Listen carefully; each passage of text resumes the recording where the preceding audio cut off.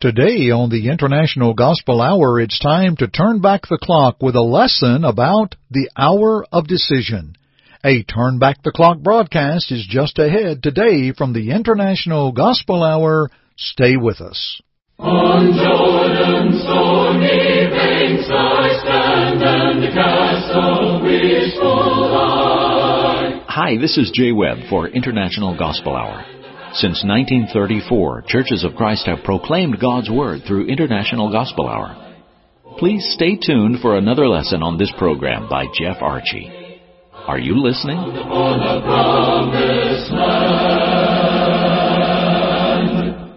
Well, thank you to our Jay Webb, and greetings to each and every one of you. We're honored you're with us today, and thank you for choosing to study with us here at the International Gospel Hour.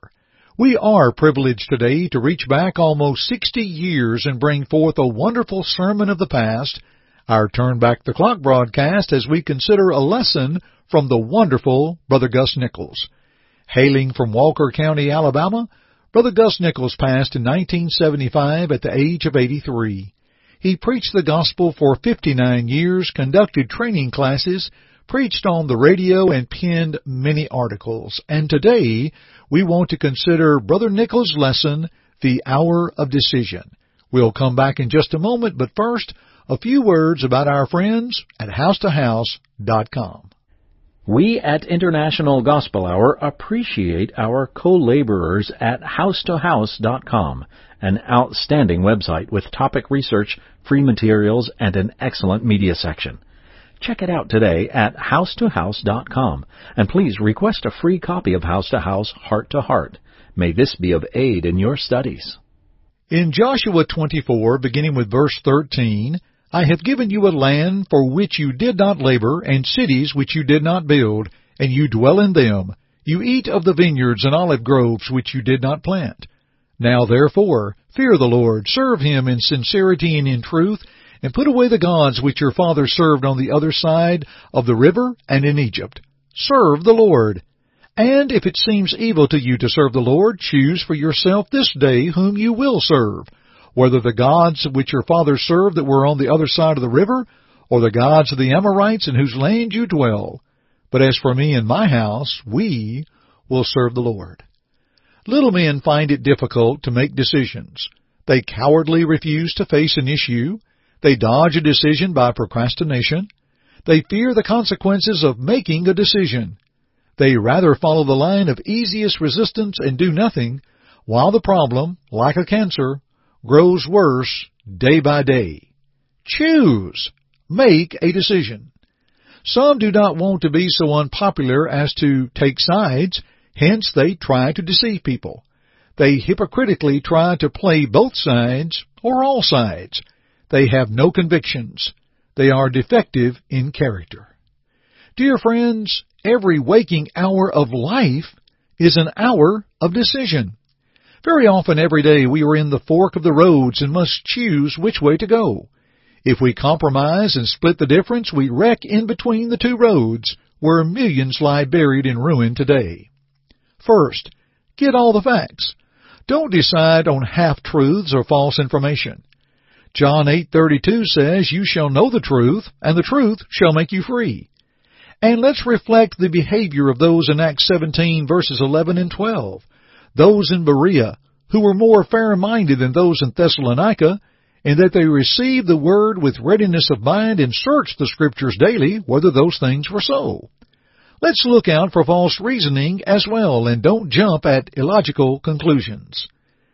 You can't tell which road is the right road by your feelings. You have to stop, look, listen, get the facts, and then decide.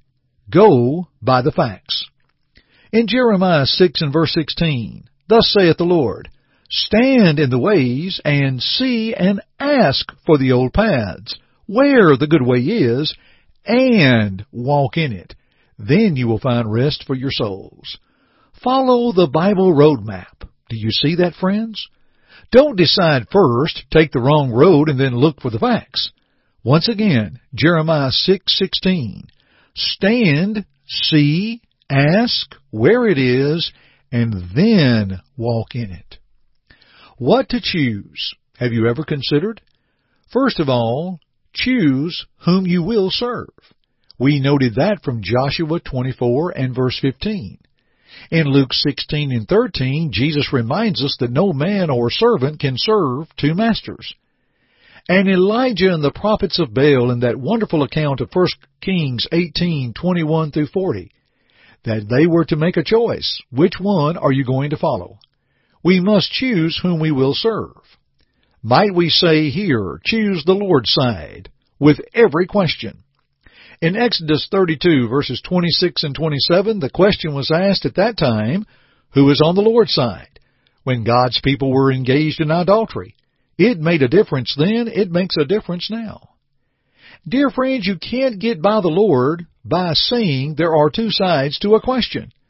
You know, a piece of fly paper, if you will, has two sides. One is the sticky side, and it makes all the difference in the world as to which side the fly lights on. Rather, we must make a choice.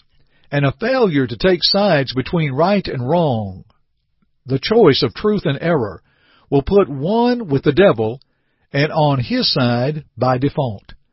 In Matthew 12 and verse 30, Jesus did say, "He who is not with me is against me, and he who does not gather with me scatters abroad." Therefore, friends, we must choose Jesus as the Son of the living God.